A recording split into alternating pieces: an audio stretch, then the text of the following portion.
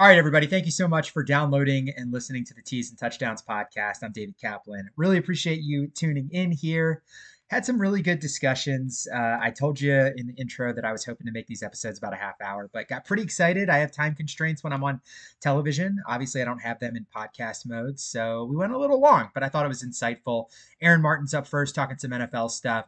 And then Andrew Carter is up. He had some insights about Tiger, seeing him firsthand last year that you might not know about as it relates to him and getting ready for tournaments. So looking forward to sharing this with you. Let me know what you think. All right, so we're here with Aaron Martin, a good friend of mine, going all the way back to a trash truck lot in 2012 January. First time I met him, we worked for competing TV stations in Roanoke, Virginia, and here we are. Almost 10 years later that we've known each other. That's crazy. Yeah, pretty close to 10 years. Gosh, I remember that exact meeting too, sitting there talking in the parking lot. I think you were interning at that point. Oh, yeah. And I was like, he's a nice guy. I'm sure we'll never meet again.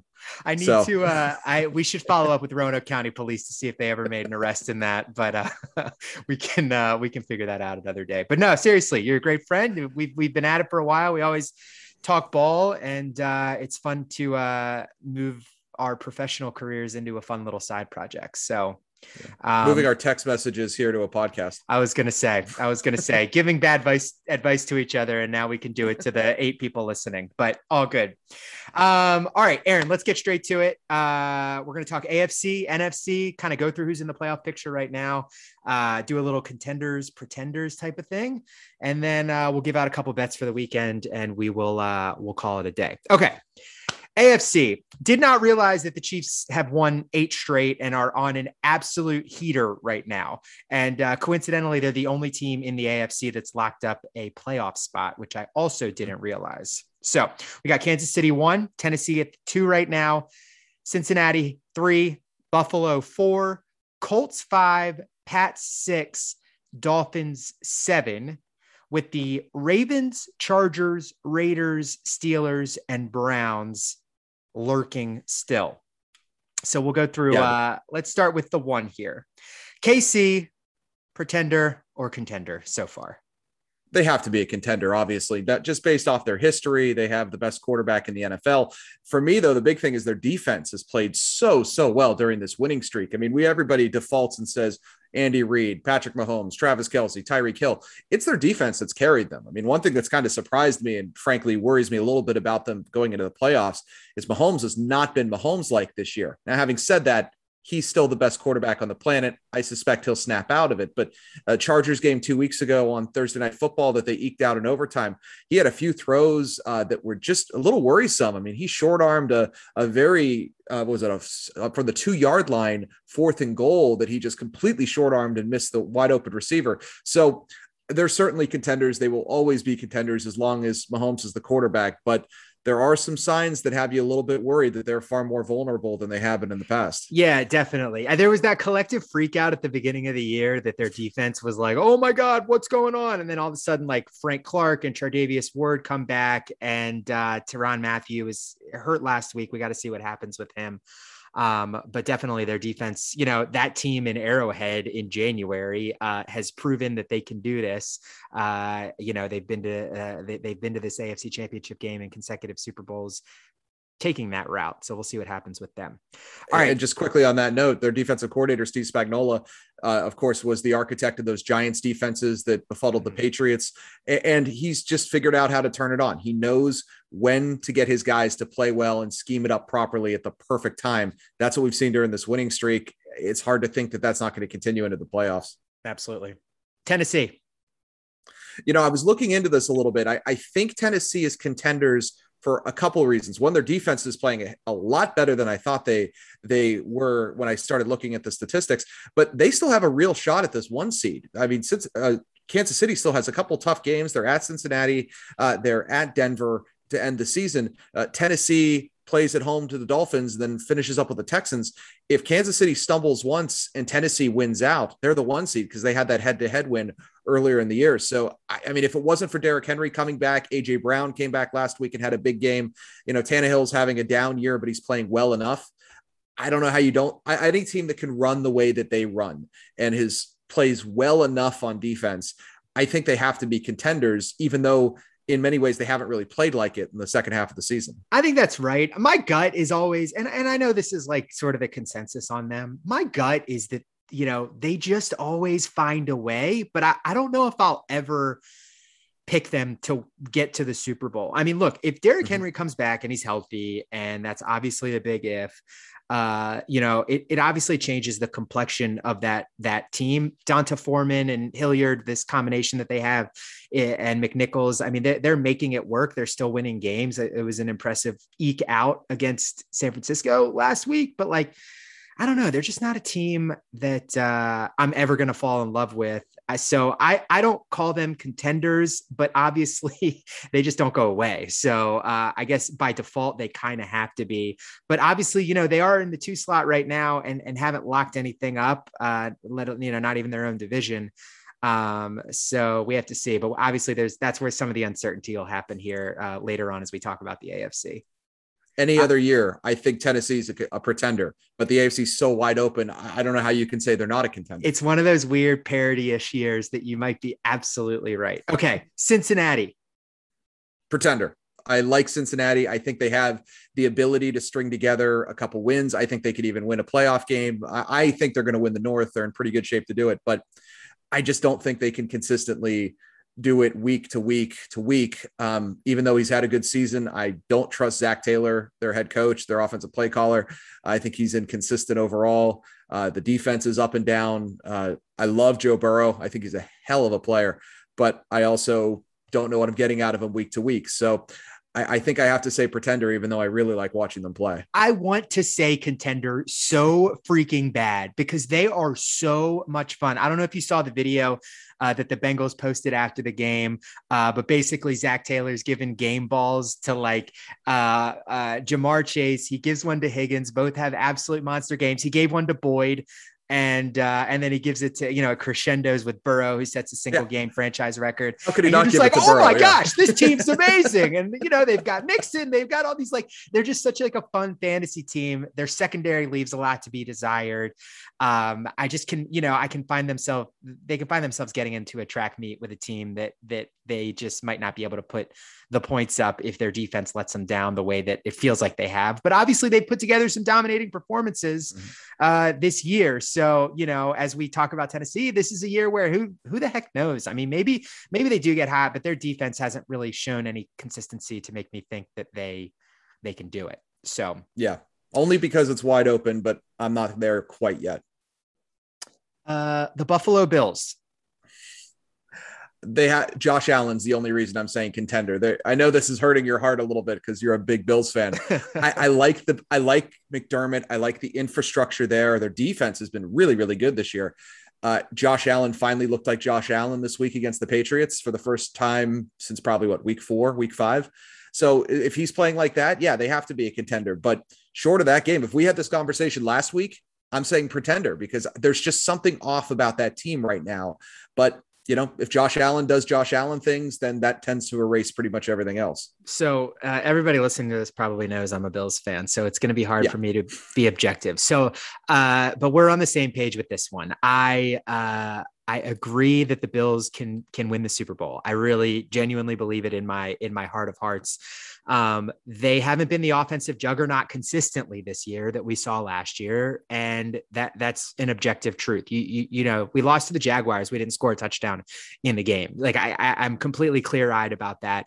That said, moral victories might not be a thing, but coming out of that Tampa Bay game, it just felt like something clicked in the second half. And, I didn't realize until I looked today, the Bills are number 1 in pass defense in terms of yardage. Number 2 without Tre'Davious White. Yeah. Tre'Davious White, excuse me. Number 2 is Carolina. Number 3 is New England, who were the last 2 teams that the Bills played against. So, Josh Allen, the running game who knows what we're going to get out of that also. And that's something. The offensive line play has been a little bit inconsistent, but was pretty good once Deion Dawkins came in for the Bills on Sunday. So, and the defense has been relatively consistent, relatively stellar. So if these signs of life in the offense are what they've been the last couple of weeks, and what we're likely to see as they play home against Atlanta, home against the Jets to finish this year, who knows? I'm not sure. I'm not counting the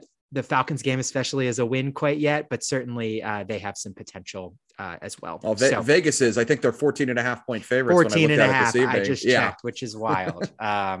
Okay. We're recording this on a Tuesday night. The Colts. If you would have asked me this morning, I'm saying contender. This whole Carson Wentz testing positive thing certainly throws a wrench in it, because then again, the NFL then updates its rules, its protocols for how long a player who tests positive who's asymptomatic has to be out. So who knows if he plays this weekend. I personally think they're contenders for one reason and one reason only: Jonathan Taylor. I think Jonathan Taylor single-handedly can turn a game around. I think if Carson Wentz can play like he has been the last few weeks, throwing for all of 87 yards, but more than anything else, not turning the ball over. And if they just keep feeding Jonathan Taylor, especially if they're going to be going into Nashville, going into Buffalo, going into Kansas City, I think Indianapolis absolutely is a dark horse Super Bowl team, not just a contender to get out of the AFC, but to win a whole thing, because I think Jonathan Taylor and that offensive line is that good. Yeah. But the whole Wentz thing, I don't know. It might be like an AFC South thing where these guys are just juggernauts. And maybe this is the way it's, since Peyton left the division, it's always kind of been this way, where it's like, these are two teams that are really good. The Texans had a couple good years. The Jaguars have been the Jaguars. They had the one good year where they lost to the Patriots in the AFC Championship game. But if Taylor's going to win the MVP, he's going to win it in the next 2 weeks, because, if they can do this without Wentz, not to say that Wentz has gotten them to this point, but, I hear you and I feel that, but for the same reason, I think that the Titans are probably, on that line. I probably feel the same way about the Colts. That said, they thrashed the Bills in Buffalo. They could be a team that could certainly win games. Their defense is certainly does enough. That front four, Darius Leonard, really strong group and unit, and they're just personnel wise a really well built team. So I totally understand you there. Well, just real quick too. Do you trust Carson Wentz in January? No. Yeah, and I didn't, one of the stats that I'm always, and I don't know the stat offhand, but like when he took the Eagles to, when they had the great year, when the Eagles won the Super Bowl, their third and long, like conversion rate was just bonkers. Like it was off the charts, if I remember correctly. And so, there's a little bit of skill with that. There's a little bit of luck with that. I think just from watching the games, but he's just never been the guy, in the way that Josh Allen or Patrick Mahomes, or maybe to an extent, Joe Burrow now is the guy who might be able to, go out there and score your team enough points to win the game. It's as simple as that, and it's become a passing league. And so, maybe people of our age and our generation, like, think it's weird that, we're so into the passing right now that we don't think a team that's so run heavy can win it. But obviously, this is a team that's built really well and has some good weapons in the receiving game and blocks better than almost any other team in the league. And they didn't have Quentin Nelson in the last game, and, still got it done. And, he's going to come back from the COVID list eventually. And yeah. Okay. Patriots. I think the Patriots are pretenders. I think they got hot mid-season. I think they beat up on a few not so great teams. They played well enough against Dallas and teams like that. And they played, that weird game against the Bills that everybody jumped on the bandwagon. I really like Mac Jones. I think he's going to be a really solid quarterback in the NFL. I don't think he's there yet. And I think that defense is a little suspect too. So I'm saying pretenders. I actually think they could be knocked out in round one. I think their defense might keep them in a couple of games, but I have to agree with you. I think, people don't have the defensive personnel that the Bills have. But I think, we don't know all the X's and O's of football. I'm as self-aware as anybody can be, but it was pretty clear that Jones, he had one game, was it maybe the Jets game, when he was just throwing darts all over the field and looked really good. But, in this game, I don't know if it was a weather thing, being colder and new. I have no clue what it is, but, the Bills asked him to beat him and they didn't. And, Damian Harris still scored 3 touchdowns. So clearly the Bills could have done probably more to stop the run. But, when they needed Mac to win the game in a huge game that essentially could decide the AFC East, he couldn't do it. So, I hate to be all hot takey reactionary after one game. That's not what we want to do, but it sort of feels like we learned a lot from that game. And fatigue, I think, is a real thing too, because he's never played anywhere near this many games. Certainly when he was at Alabama, he was getting protected and barely touched in a lot of those games. So now he's, we're getting into week 17, plus it's going to be, week 18 and then a playoff game. And then if they win a playoff game, it's just an awful lot of football, high stakes football. It's a lot for any rookie. I think there's only a handful of guys who really can handle that and keep showing up week to week. I'm just not sure if Mac Jones is there yet. Yeah. All right. As of now, the 7th seed occupant is the Miami Dolphins. Oh, dude. And I just watched that dreadful Monday night game because of fantasy football. I'm impressed with the fact that they've won eight straight, I think it is now, but they're pretenders. They have to be. I don't trust Tua. That offense has done nothing for me to show me that if they get down a couple touchdowns, they have any shot at coming back. Jalen Waddle's a beast, but all it takes is one team to figure out that, hey, we'll just bracket cover Jalen Waddle, or we'll put an extra high safety over to make sure that he gets isolated. And I don't know what Tua is going to do. The defense is awesome. That Dolphins defense is legit and really, really good. Though they may give if they get in, I could see them giving a team some trouble, but they still got to play the Patriots. They still got to play the Titans. Those are 2 really, really tough games. And if they have any hope of making the playoffs, they at least have to win one of them and probably both.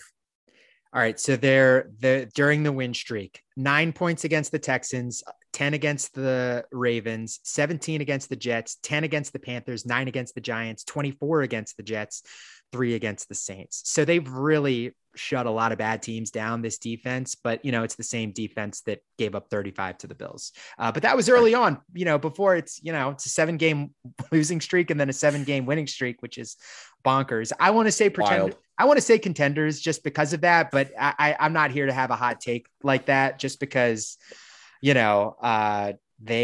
just don't feel like they have the offensive weapons to make a run. And I just don't think they can beat Kansas City, Cincinnati, Buffalo, even. I don't think they're going to hold them to below 24 or 21 points that they would need to win those games. That said, could be this Tennessee game is going to be really interesting to watch. That's one that I kind of have circled as like a kind of dark horse, interesting game of the week. Cause you like the under in that game probably. But how competent is Miami's defense going to be? Tannehill doesn't really turn the ball over. So, and Miami's reliant on a lot of turnovers. So should be interesting to see how that game shakes out. All right, I'm going to tick through the remaining teams since we're moving slower than I was planning, but it's completely fine because we're doing really good with the chatter. Great banter. Outside looking in right now, Ravens, Chargers, Raiders, Steelers, Browns. Any of those stick out to you as a wild card team that could potentially make a run? I can't believe I'm saying this, but I actually think the Raiders.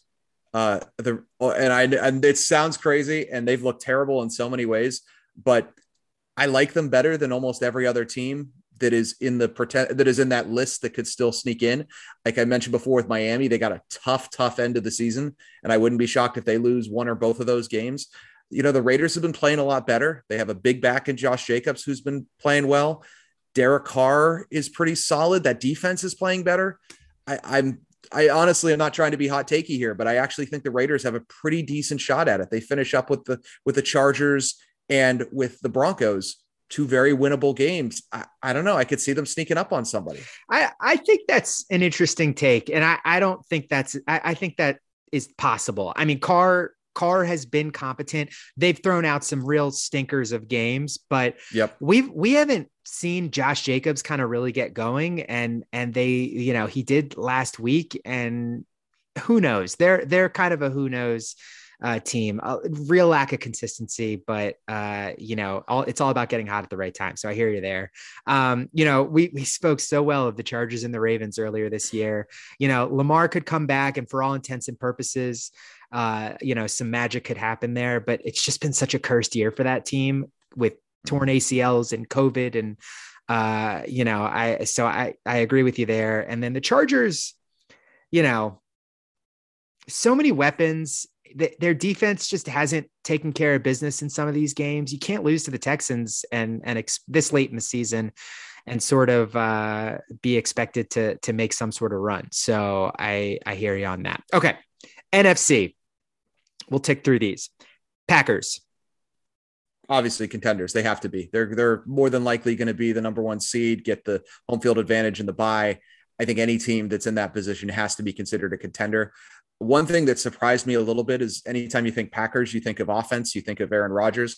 But if the season ended today, they would actually have the second lowest total points out of all of the NFC playoff teams. They've scored less than everyone except the Niners, and even that's pretty close. So I think that offense still has some question marks. I thought against the Browns last weekend, they looked really good to start off and then kind of tailed off. So I'm not sure. I mean, I certainly think they're contenders. I think anytime you got to go through Lambeau, that's a tough haul, but I don't know. They're not the hands down favorites, I think, as many people thought they were last year, leading up to that NFC Championship game. Who the heck would want to tackle AJ Dillon running straight at them in Lambeau in January? I mean, the offensive line's great. Two-headed monster at running back. One of the best receivers in the league, probably the best quarterback in the league, who's going to likely win a second consecutive MVP. And a defense that's playing better. So, but I hear you on not feeling like I trust them 100%. So we'll see there. Cowboys. But is there any team you trust in the NFL at all right now? There's no team that I look at and say, okay, it would take a perfect storm for them to lose. I think every team is so fatally flawed this year. I think that's right. And I again, non-objective Bills fan here, but I felt like the Chiefs, I felt like we were leading to the Chiefs and the Bills playing in the AFC Championship game last year.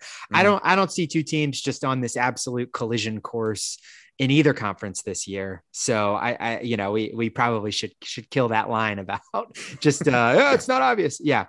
Okay. Cowboys.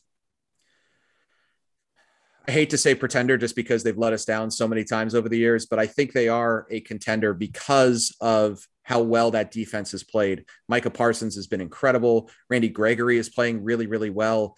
They still have DeMarcus Lawrence. The secondary has been surprisingly strong. I think that defense is actually probably what makes them contenders and what carries them. Dak showed some signs of life last week, which is good, but that offense, it can certainly score enough, but I think that defense is really what makes them a contender and is going to make them really, really tough to play. So for the reasons that I just talked about liking the Dolphins, I feel like the Cowboys are a better version of that, and they have better personnel. And that game against Washington was just a thrashing. And I think when you consider how teams are playing in late December, you have to look at that game and think, it might all be coming together. Dak's had a couple inconsistent performances as well. If you're a fantasy owner of Dak's, that. And if you're in the championship this week, it's not because of him necessarily, but he got it together last week. You made it to, you might've won last week because of him, but you didn't get to that spot because of him. That offensive line is just good. It looks like they've utilized Tony Pollard a little bit more and it's kept Zeke a little bit fresher. So you have to like them a lot. Los Angeles Rams. Real quick, would you bet on the Cowboys to win a playoff game? They haven't done so since the mid-90s. As of right now, would you bet on them to win a playoff game? Yeah, because I don't like the bottom of this conference, and I think whoever comes to Dallas for that first game might not give them much of one. So by virtue of that technicality, I think so. Rams. Yeah, that's fair. Definitely contenders. I think if Stafford can get his stuff together and start figuring out what's going on there, I think that the Rams are the team to beat in the NFC. I think that they are very loaded. They're obviously very top heavy, but that defensive line is very good. The secondary of Jalen Ramsey is fantastic. Jordan Fuller in the back end is really, really good. And certainly Cooper Kupp maybe having the best receiving season in NFL history. All while doing this while Stafford has actually struggled significantly in the last few weeks. So I think if Stafford can get right, which I think he probably will, Sony Michel's starting to play well. That line, despite having a whole gigantic group of no names, continues to play really, really well, open up holes for the running game, protect the quarterback. I think the Rams actually are the team to beat in this conference. I disagree with you there. I still think it's Okay. the Packers. I think I still like the Cowboys more than I like the Rams. I can't say pretender because of the personnel that they have and how well that they've played, since the Jaguars game and really sort of feel like they've started to piece together offensively.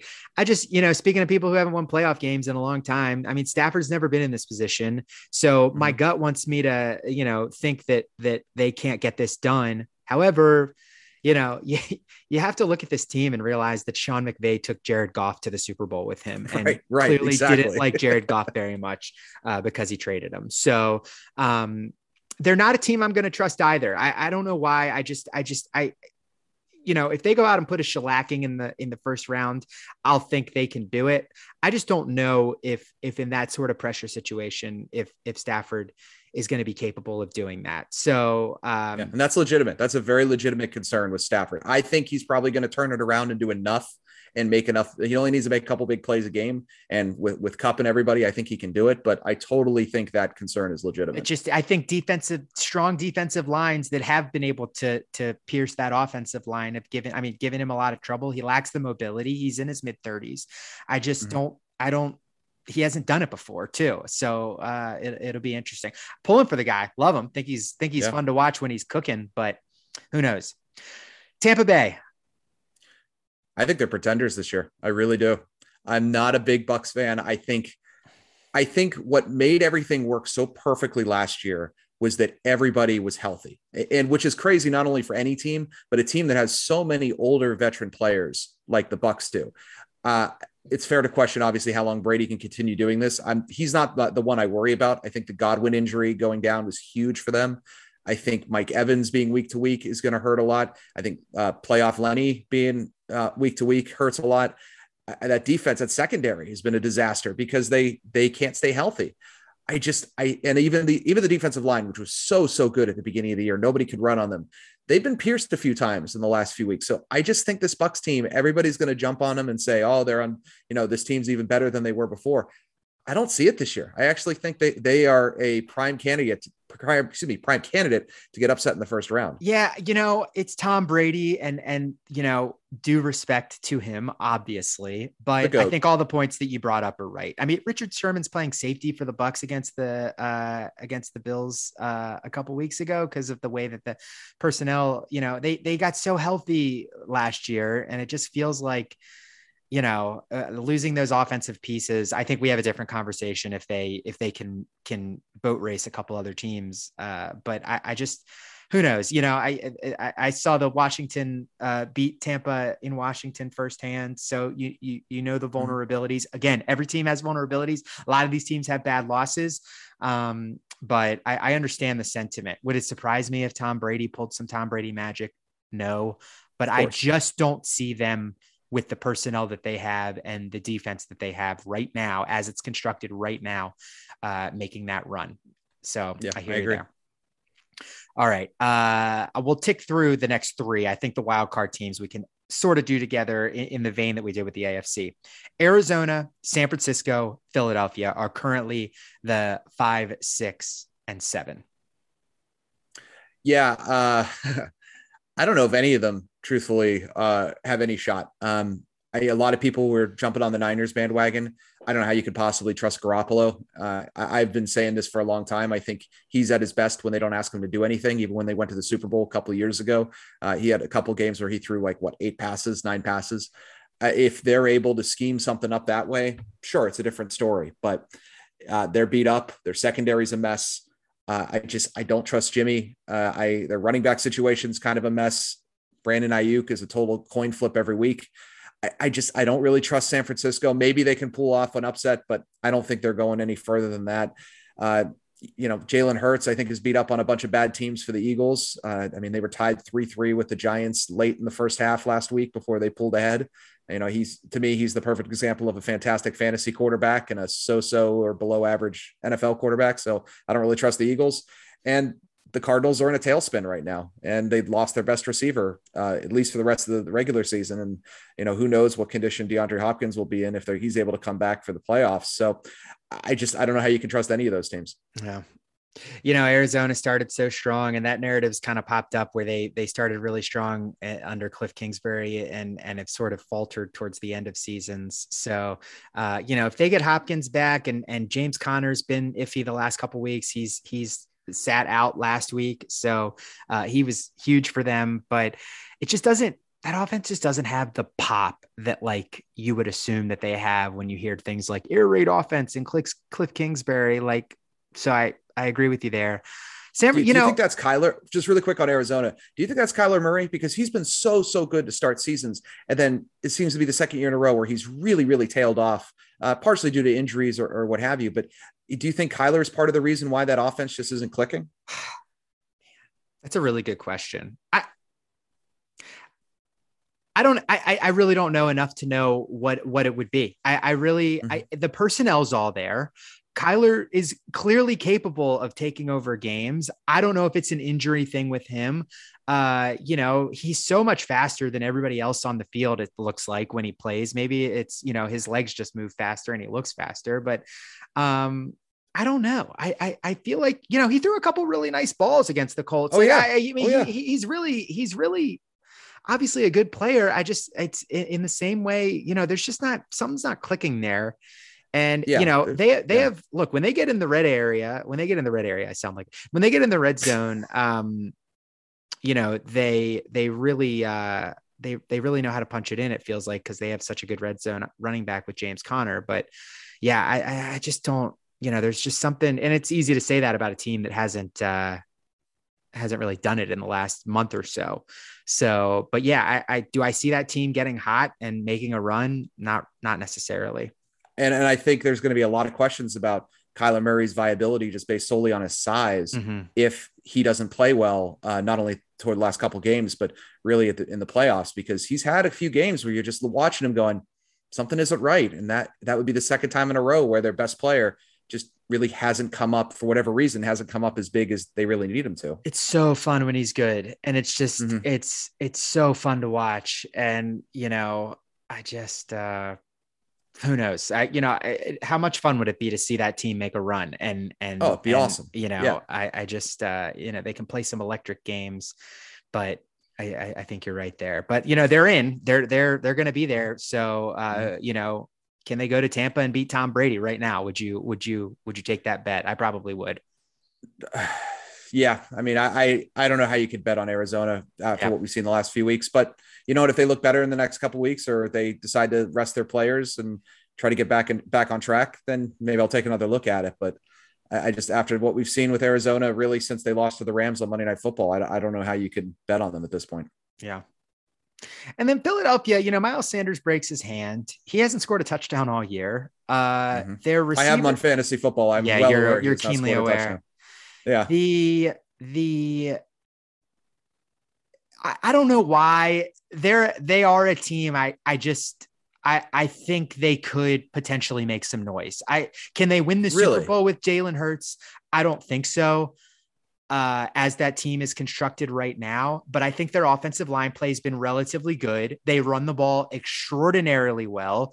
Their defense does leave a little to be desired, but they certainly have some names on that defense. They've paid a lot of money to their cornerbacks and their secondary. I don't have their defensive, passing statistics in front of me right now, but I don't know. They're a team that I'm always interested in, but obviously they put up some dud performances, but they put up some pretty good ones and beaten teams that they could and should beat. And they're one I'm watching too. Minnesota. Real quick. Here's what worries me about the Eagles. They really haven't beaten anybody any good. I think they've beat up on they beat the teams they should beat, but their wins this year, and I'm just pulling it up right now: Atlanta, Carolina, Detroit, Denver, New Orleans, Jets, Washington football team, Giants.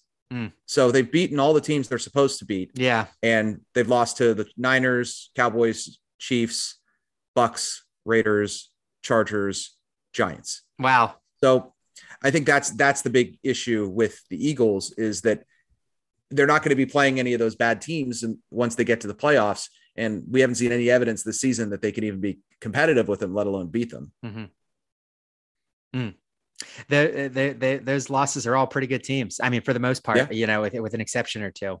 That's an interesting list, but you could say the same about a lot of teams Yeah. this year and the way the league's gone this year. Mhm. Minnesota, Atlanta, New Orleans, any of them you think could make any noise? I don't think so. I Yeah. think they're all pretty much out of it. I don't even know there's a whole lot to say. I mean, I guess it would have to, if Philadelphia somehow lost to Washington and to the Giants to end the season, then maybe Minnesota sneaks in there, but they still got to play the Packers. I don't really see them beating the Pack, especially as they're trying to clinch a first round bye. I mean, I think Atlanta's like a worse version of Philadelphia in the sense that they beat teams that they should beat and can't beat anybody else. And New Orleans has no quarterbacks and no offense. And even with Taysom Hill's playing, I don't think their offense is significantly better than what we saw Monday night. So yeah, I don't like any of those teams to even come close to getting in the playoffs. Yeah. All right. So there we go. Give me a couple of your best bets for the weekend and we'll call it a day. All right. I got two best bets that I liked a lot. Right now, the Bengals are 5.5-point underdogs at home against the Chiefs. Their money line is almost plus 200 on FanDuel. I really, really like the Bengals money line. I don't know if they're going to pull it off, but they've played really, really well lately. I think the Chiefs are sort of on the edge, on the brink a little bit of they've really have tested fate a couple times against that not so great Chargers team. I watched that whole game, and the Chargers went for it inside the 15-yard line, I think 3 times, didn't get it any of them. So that game easily could have been very, very different. So I like the Bengals. I think they're pretty solid. And for almost a 2-to-1 bet, that's money that I'm absolutely risking because I think it's worth it. The other one I love is Rams minus 3.5 over the Ravens. I know it's a road dog going cross country. That's always a little rough. Maybe I tease that down to 2.5, but I just think Baltimore secondary is really, really beat up. I think it's a good game for Stafford to get out of his funk. Even if Lamar's back, he's dealing with a sprained ankle. Huntley, if he's playing, is coming off COVID list. I just think there's a lot of factors in there that make the Rams, and the Rams have a lot to play for. So I think the Rams are an easy bet, especially if I can tease that down to under a field goal. What about you? Okay, so we have two games that are on our similar list. Okay. So I originally liked Cincinnati plus 5.5. That makes complete sense to me, given the narrative, given how they played last week, given that public money always comes in on Kansas City. I think that's priced into the line just a little bit. I love over 49.5 though. I can't bring myself to think that Cincinnati will possibly, I could see Cincinnati losing by a touchdown, but I also just feel like that game is just not going to be low scoring. And Lord knows 49.5 is 49.5 for a reason, but for that number to be under 50, to me just feels like, I mean, would a 27-24 game, a 31-24 game really surprise you in Cincinnati? I just don't see Cincinnati getting blown out at home. And I see Kansas City putting up a pretty strong passing performance against a pretty weak statistically Cincinnati secondary. So I like the over 49.5. And then so there are two others there's 3 other bets that I really like, which means all of them are going to lose. I wrote Zag Baltimore plus 3.5 home against the Ravens, the Rams. It's purely just a theory that there's just going to be so much public money on the Rams that a Lamar return must win at home game in a colder environment. The Rams really struggled in Green Bay. I'm not saying it's going to be freezing in the DMV next weekend, but I just think there's a little bit of value on the Ravens plus 3.5 at home against that team. And maybe that's completely misguided because, like what I said earlier about, just wondering if Matthew Stafford can get the job done in December and January. But that's just purely I don't know if I fully believe it, but I feel like it's one of those kind of Vegas games that is worth a little bit of a taste on the Ravens. So, and I will say that line, I was looking at it going, okay, what does Vegas know that I don't know? Why is this only 3.5? Why is this not 5.5? Unless there's some like Lamar uncertainty priced in there. I don't know. But yeah, am I putting the mortgage on it? Absolutely not. But for the kind of recreational guys like us, could be worth it. So those are two that I'm interested in. With the way Washington played last week, obviously it's a home game, and I should think the same. I should think that Washington might put up a good performance, but the Eagles -3.5 just feels like a good bet. These teams only played each other, 10, 12 days ago, because it was the Tuesday game and they're rematching. So I like that a lot. And then Green Bay at home, 6.5 against Minnesota. I think Green Bay knows how important it is that the NFC goes through Lambeau, and Kirk Cousins has played well in primetime games, despite the narrative on that lately. But I just, I don't know. Since I don't know if I see Minnesota keeping that game relatively close. And just one quick bet that I love putting in every week, but the line's not out yet. Whatever Cam Newton's passing yard total is, bet the under. Yeah, I've been winning money on that for a year and a half. You've been hard on that one too. So, all right, Aaron. I think we did pretty well. We went a little bit longer than planned, but I think we provided good content for the good listeners of the Tees and Touchdowns podcast. This is the longest 15 minutes of my life, but there you go. I was going to say, all right, brother. Thanks for joining. Thanks, buddy. It was a blast. All right, we went a little long on the football side of things. First podcast, getting the jitters out here. But Andrew Carter is joining us for a little bit of golf talk as we kind of get ready for the PGA Tour season to really kick off in Hawaii, which is always a really exciting time of year, since you can watch not only West Coast golf, but way West Coast golf into the later hours of the evening. Andrew owns his own company. It's been awesome to watch his growth. It's called Let It Fly Media. Also does some stuff for the PGA Tour, which is pretty cool. We can talk about that probably another time, but we'll keep it short and sweet. I asked you, Andrew, to come up with 4 golfers that you're kind of excited to watch in 2022. Before we get to your 4, we got to do a little bit of Tiger talk. I said 3 minutes on Tiger. So first of all, welcome to the show. And second of all, Tiger 2022, give me what you're expecting. When do we see him? What do we see when we do see him? Okay, well, that was a great intro, and I'm just glad to be the golf expert, even though I have no credentials to do so. Although I guess I have had behind-the-scenes look at some of these guys the last couple of years. So, what's funny, David, is my previous industry, as you know, as a broadcast journalist on the sports side, I probably would have went on one of these and talked all this stuff and acted like I knew what I was talking about. Where now I don't have those credentials at all, but I probably know way more than I ever would have just from what we've been doing. So this is kind of fun. Awesome. Well, yeah, this is fun. And obviously, if you are listening to this, check out Let It Fly, especially on Instagram. You've gotten to meet some pretty cool people surrounding the game. And it's been cool to watch your company grow and all that. So I appreciate it. So Tiger, are we talking Tiger? We're talking Tiger. Let's talk Tiger. Okay, so it's interesting. Here's a little just backstory. We were able to work, and this is not a plug. This is actually interesting. We were able to work the Paynes Valley Cup, which was a nothing thing, and most people didn't even realize it happened on Golf Channel. But it was him, Justin Thomas, Justin Rose, and Rory, 2-on-2 Ryder Cup style. It was kind of in the heat of COVID. I don't even know if you saw it, but some people might have. The interesting thing when we worked that was I got to see Tiger kind of in person deal with what he has to deal with from an injury standpoint. A lot of people have seen this, but the dude has to stretch an insane amount. And this is before the car crash. If he sits for too long, he gets stiff. And this isn't breaking news or anything, but it was crazy seeing in person what he has to do to just get ready to play 18 holes. And then all of a sudden he's out there and it's snap of a finger. You wouldn't know that he was an 80-year-old man behind the scenes. With what his body and the way he has to treat it. So I say all of that, and with only 3 minutes to go, and we're probably a minute in, I have no idea what's going to happen, given now it's a leg issue, way different than all of his other injuries. But I would say watching him play in the Pro-Am with his son, I was pretty encouraged. I think his legs definitely need some more work, but the dude is going to pick his spots, and I'm never going to count him out. So I don't know if he'll ever win again, but we're going to see him around for many, many years because I think he wants to play with the son one day, teeing off at the same tournament. And I think I got that vibe too. And I admittedly didn't watch a ton of the PNC. Obviously saw all the stuff on social media. Saw, he was in the cart and kind of indicated that he still had a little bit of a ways to go to get to the quality that he wants to.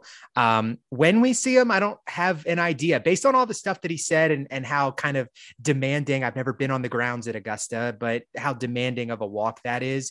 I'm sure that's a date that he probably wants to get back to, but I also think, St. Andrews could be, a target for him as well. And he said previously that he's going to kind of pick and choose his spot. So again, good banter. It would be foolhardy though, to probably guess and circle a date on the calendar, but Tiger in red with Augusta green just feels so right, but on a Sunday, but we'll have to wait and see what happens. Okay. 4 guys that you are excited about. We'll kind of go back and forth here, a couple nuggets on each, and we'll call it a day. So who's your first? My first is going to be Joaquin Niemann. Great answer. Is he one of yours? He isn't, but he was a tough guy to leave off the list. Okay. So it's a pretty quick bolted point, and I since your audience is all about every type of sport, I'm not going to act like everyone's experts, or maybe they know more than we do. We're casual guys talking a casual game. Yeah. Okay. So casually, I remember him on the amateur side of things, and so he was just so dominant.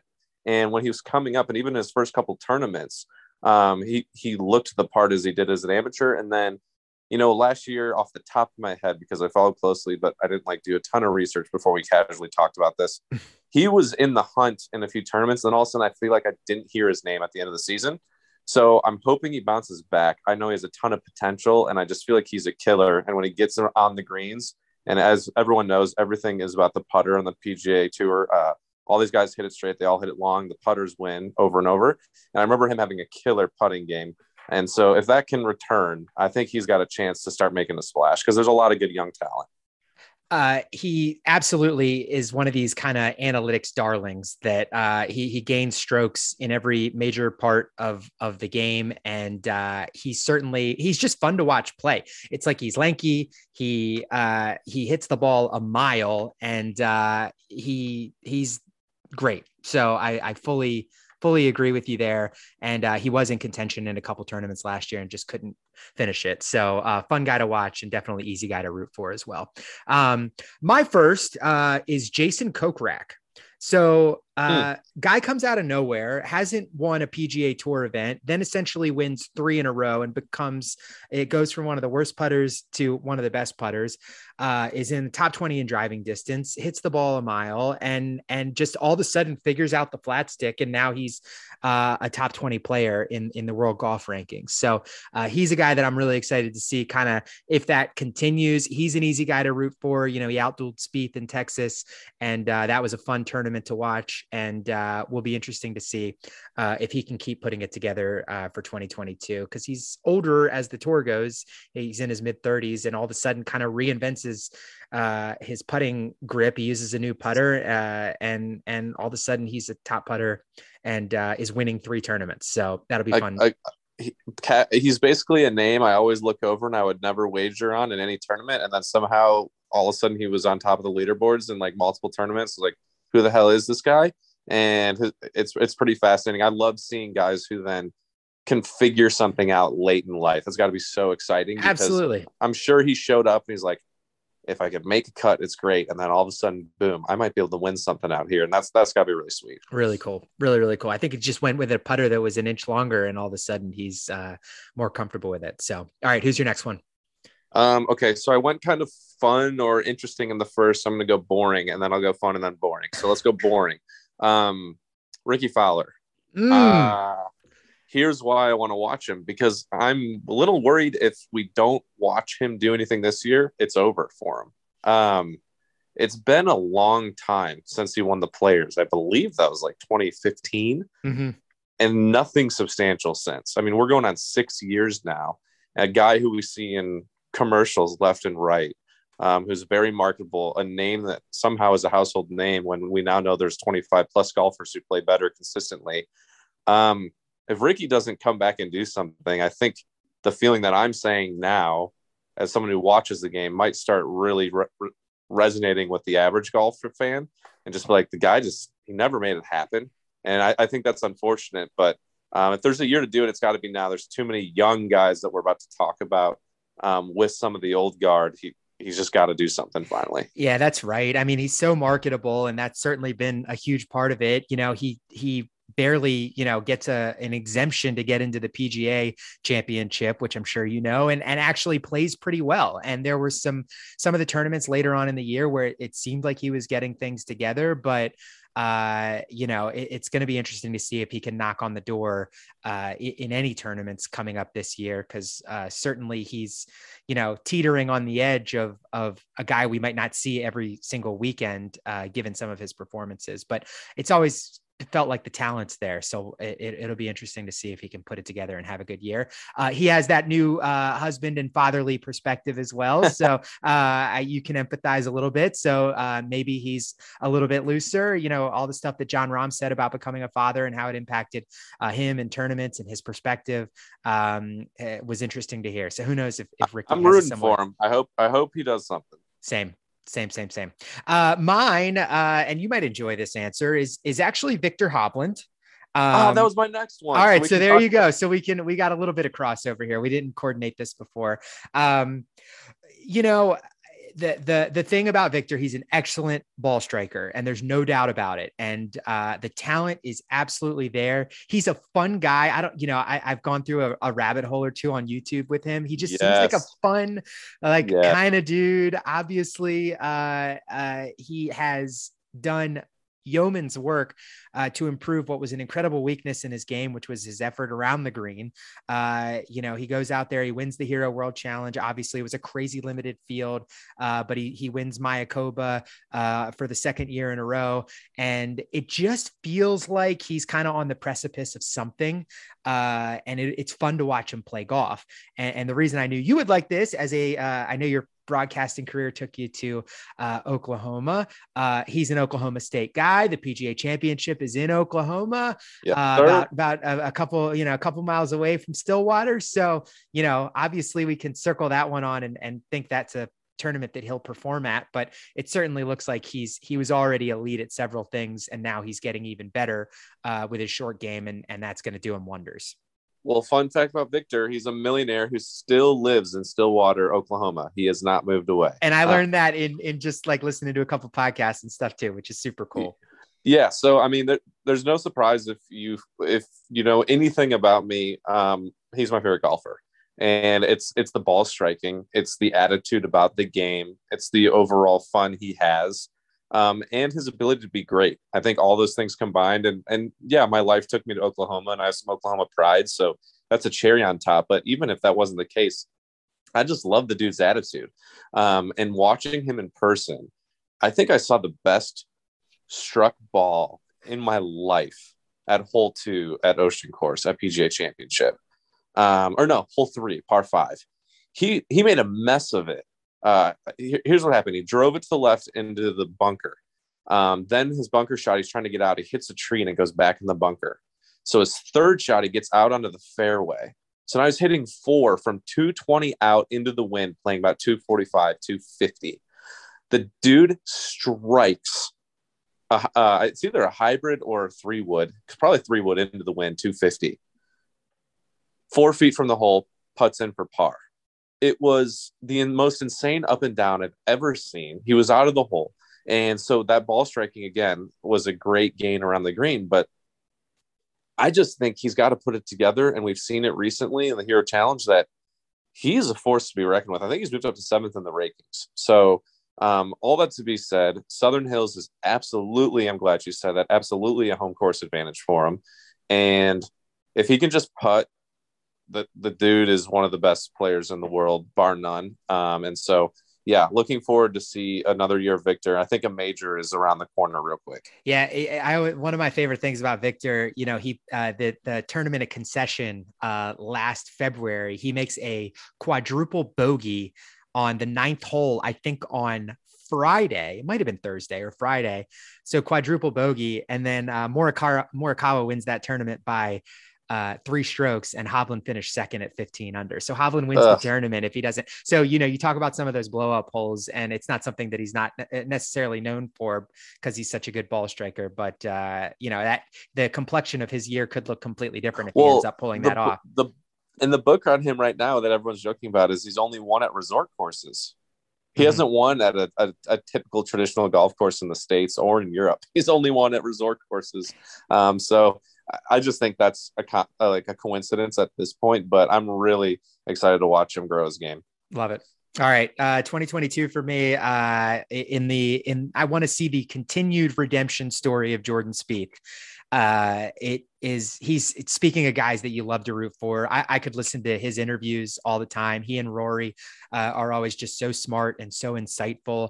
And, I talk about Kokrak as loving what he did to transform his game later on in his golf career. Spieth, to get to the mountaintop as high as he did, as early as he did, and then fall off in the way that he did, and then feel like we got some great performances from him last year. He won the Valero Texas Open. He feels like he's getting it together, and golf's more fun when Spieth is good.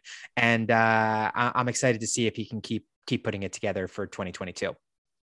Yeah, that's another interesting one. He's kind of teetering towards Ricky Fowler territory. I think he's got a little bit more grace given because of all the majors won, but it's been a while. And so, yeah, we'll see if he can straighten things out. The thing about Spieth is he just gets in his own head, man. I mean, golf will teach you more about a human being than any other sport in the world. And from all accounts, he's a great guy with everything he had to deal with growing up with his family and his siblings and everything else. But the dude can be a head case on the course. A few bad holes, and it's just like, he's just a different person than when he's on a roll. So the great thing about Tiger is Tiger never wavered. And I think if Jordan can get a little bit more of that attitude, then I think he'll kind of return back to the greatness. He's been broken since Augusta. That broke him at Amen Corner when he had his Tin Cup moment. So I think he can obviously turn it around, but to your point, it would be exciting if he could. Definitely. All right. And who's your last one, since I stole a Victor from you? The last one's Colin Morikawa. And, really, if you think about it, he's potentially the best player in the world right now. If he would have won the Hero, he would have been first in the world. He's up there at every tournament. He is just insane. I mean, him and Hovland are the two best ball strikers on the tour. It's not even really close. And his ability to get to greens is just like scary freaky. So I want to see if the guy can win another major, because all of a sudden he might end up being the Jordan Spieth we thought Jordan Spieth would be. He's super young still. It was interesting. Got to hear him chatting a little bit last year with some work stuff we're doing, and he feels really good about Augusta moving forward. He literally, like, what I've gathered is young guys, it takes a tournament or two to really understand that course and your way around it. The one thing Colin Morikawa preaches over and over and over again is course management. It's not being the Bryson just crushing the ball and seeing what happens. I'll hit it wherever it goes. He is meticulous with every shot and every way he shapes it and everywhere he's going. And he makes sure that he will not take himself out of holes. And all of that combined with the experience he's now gained the last couple of years, the dude is the type where I think he could win 2 to 3 majors in a year if he's on it. He's the complete package. So if you're thinking of the best players in the world right now, Rahm, Dustin Johnson, sometimes Brooks, sometimes Bryson, Colin's in that top 5. I mean, it's easy. Fully agree. One of my favorite anecdotes from him last year was just how he played in the Aberdeen Scottish Open before the Open, and said something about how he just didn't like the way his club was interacting with the ground at the Scottish Open. So he made a couple of tweaks, and goes out, and watching him perform and win the Open in the way that he did, he was just throwing darts all over the place. And, and he wasn't really thought of as being the best links player, but his ball striking and his putting, when the putter gets going, it's just, it's a different world. And he's calm, cool, and collected. He's a killer. I mean, Mm-hmm. he literally does nothing bothers him on the golf course. So Yeah. he's really fun. He's really fun to watch. Hovland's like my favorite from the full package. Someone that I just enjoy watching play the game is Colin. Yep. Yep. My last one, and I say this, I am a Tony Finau, big Tony Finau fan, but I'm not going to say Tony as much as I love him. Xander Schauffele. Nice. In the vein that you're, have your anxiety about Ricky, he goes out, Xander wins the gold medal. Certainly, if you were to evaluate that field, it is not a PGA Tour field, but obviously it was an incredible win, and it was something that he clearly took a lot of pride in, and it was really cool seeing him do that. He is a gainer in almost every, in every facet of the game, off the tee, approaching, around the green, and putting. He, for all intents and purposes, has all the talent in the world. It just hasn't translated to wins. And that's going to be an interesting thing to sort of see as we look forward. He is, by all intents and purposes, one of the top guys in the world, but he doesn't have the resume at this point and of wins. And I have to think that the talent is there, that we could be due for some, explosion from him. It wouldn't surprise me even a little bit. Doesn't he have the most like top 3 finishes without winning of anyone on the tour in the last yeah. I mean, now that Finau won, there was some graphic that I've seen in my life where it was him and Finau just kept finishing so strong and just couldn't get it done. And he's always, betting tip, he's always amazing at East Lake in the Tour Championship. So he makes it to the East Lake, he makes it to the Tour Championship. He's in that top upper echelon almost every year. And the way they start with the staggering starts there, he has had, I think he had the lowest score 2 years ago, and he was second or third last year. So he's a fun guy to root for too. He seems like he's a pretty level-headed guy, and is fun to watch. So I always find myself wanting him to do well. So we'll see if he can put it together. I like Xander a lot. I'm not even, I get what you're saying with the Ricky thing, but not quite as nervous with him because of the quality he puts in week in, week out. I mean, he's not really missing cuts. I mean, Xander is like, he's always right there, but it's a tough game, man. You got to put, and we can end on this. People forget. I mean, we just listed 8 people, or 7, because we both said Hovland, out of a field right now where you could go about 30 deep on just spectacular players. And you've got to put 4 rounds together, 4 days in a row of your best golf you can possibly play to win a tournament.